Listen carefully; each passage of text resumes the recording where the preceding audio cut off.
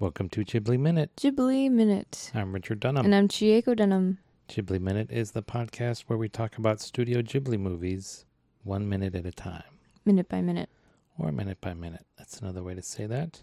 Today we're talking about Castle in the Sky Minute 116, which starts with Muska demanding an answer, and it ends with falling arches. But not the feet kind.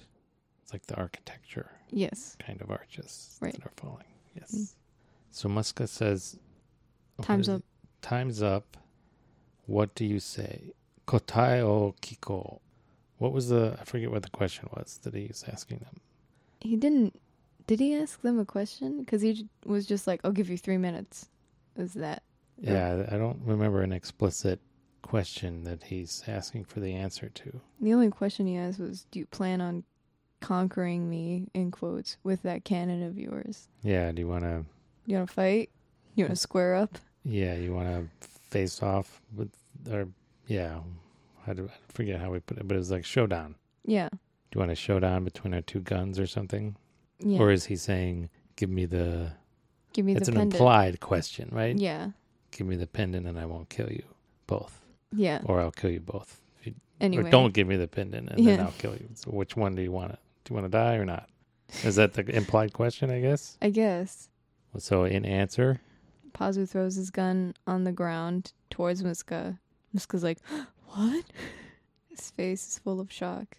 And they hold hands and they say, Varus? The Japanese subtitles has Barus. Varus. There's no translation subtitle. No. So this is the destruction spell. The destruction spell is one word. It's one word? Really? Like, what if you say it by accident, right? Yeah. What if you had, like, some troll who was like, I mean, it's like Mixoplick, right? Right. Like, you try to spend the whole episode trying to get him to say Klippelskim, right? Yeah. Try to trick him. So what if there was, like, some troll who was like, oh, I'm going to get these guys to say Barus. And as soon as they do, do you have to be holding the pendant? Is that? I hope so. Again, this goes back to like the security. The security precautions of yeah, this what are the protocols establishment? Here? Yeah. Oh, that reminds me, there was this blog on IT security that I read occasionally, and they had this whole series on principles of IT security illustrated by scenes from Star Wars. I don't know. I feel like, they could use some scenes here that would apply. Yeah. I would expect the spell to be like a long sentence at least. Yeah. It was like my my main experience with self-destruct has been in Star Trek episodes. Mm-hmm. And there's always like, it requires 2 senior officers and they have to both recite some code.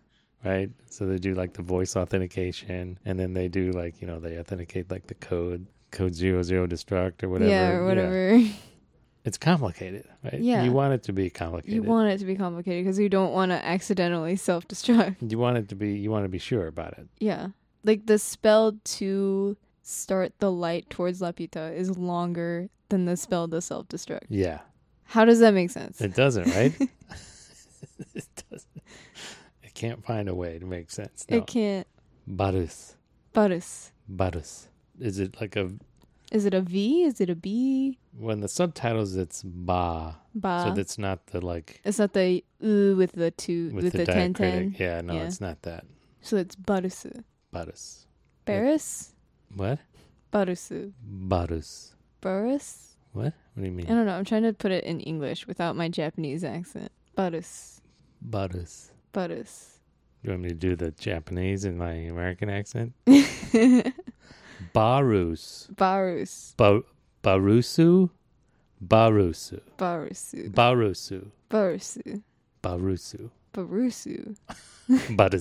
Barus. Okay. Yeah, and then the giant crystal in the center goes crazy. Yeah, what goes first? The pendant in their hands, does that also go crazy? It does. Does it? It does. But it totally does. First, the one in the giant crystal. Ooh, seeing the crystal like go crazy frame by frame is pretty cool. So Yeah, I'm trying. So the whole logistics of this destruction is also A little wonky. a little wonky. I tried to follow it. Mm-hmm. Yeah. The big crystal. That's anyway. So do Pazu and Sheeta close their eyes in time? They do. I believe so. They close their eyes like right as yeah, as it starts. as the one in their hand starts going, Yeah. flares up, Yeah. like the exact same frame. Mm-hmm. But I guess Muska's not smart enough to do that. He relied too much on his shades. exactly. I think that's exactly it. Yeah. So this light is strong enough where sunglasses can't even protect your eyes from it. Maybe he has some kind of Like some kind of condition that he needs the sunglasses. So like already ordinary light is too bright for him. So he wears the sunglasses. Like, did you ever see that Helen Keller movie? No. Like Helen Keller's teacher wears sunglasses. Yeah. And somebody calls her on it and she's like, yeah, my eyes are sensitive, okay? Okay. Okay. Get off my back. Get off my exactly. Yeah. Okay, I have a condition, okay? Like your daughter does. Why you gotta call me out on it? Call me out on my come on. Look at your daughter. Yeah. Right. So or maybe his condition is that he doesn't blink fast enough. Like he doesn't react fast enough to bright light, and that's why he wears the sunglasses. Yeah. Because they do the trick normally. Mm-hmm. But this, I don't know, one of those things. No. Yeah, one of those. But this light is like a lot. This is like there's an aftershock. They get Pizu and Shadow. Pizu and Shadow.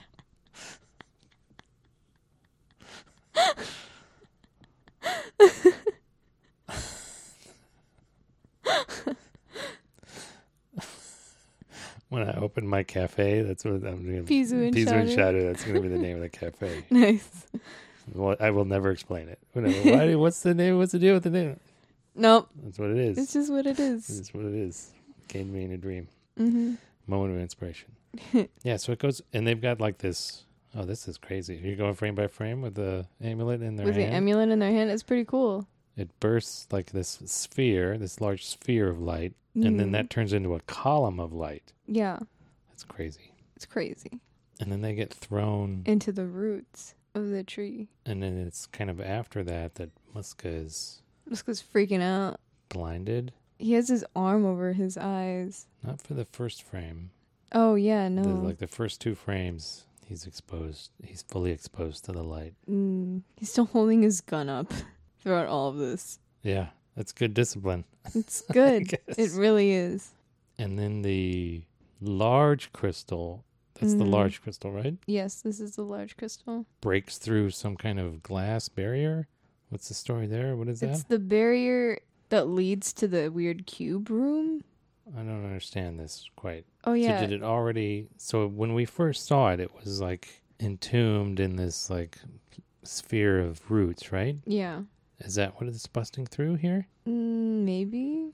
Because I thought it was like really close to those roots. Yeah, it seemed like... And this seems like it's traveling some distance to break through this barrier, which is covered with roots. Yeah. Maybe like the surrounding sphere of it was like magnifying it in some way. Maybe. Like there's the optical properties is all making it look bigger than it was. So like to impress. Yeah. Yeah. It's like a magnifying snow globe or something. Maybe. Yeah, it breaks through like the cube room in the next shot. Yeah, it's traveling upward through the Tetris room, I guess. Yeah, and it looks a lot smaller than I thought it would. Yeah. When you see it travel up. So maybe it is like a magnifying thing. Or it's just these cubes are that big. Yeah, one of those. Or a combination of the two. Or yeah, maybe. Yeah, and as soon as the crystal passes by the Tetris room, all of the cubes kind of like fall apart. Yeah. So what happened to the pendant or like the amulet? Did that disintegrate? Was it destroyed? I have no idea. Like Sheeta and Pazu still hold hands as they are thrown. As they're thrown? No. Yeah. Yes. Right? Don't they? At some point they're... Oh, wait, you're right. So are they still holding the crystal? Maybe it disintegrated in Under their the hands. power of love. Their hands should be blown off. Yeah, their right? hands should be blown off. Unless they released it and then immediately grabbed each other's hands again. Maybe. That's a Uh, very... That has to be very quick. Yeah. I do like the shockwave, like as it goes up through this, like the cube room. Yeah. It passes, and then after it passes, there's like this spherical shockwave that starts in the middle of those cubes, blows them out. That's pretty cool. Yeah. This is basically this whole week is just destruction. It's just destruction. It's buildings falling into the sea.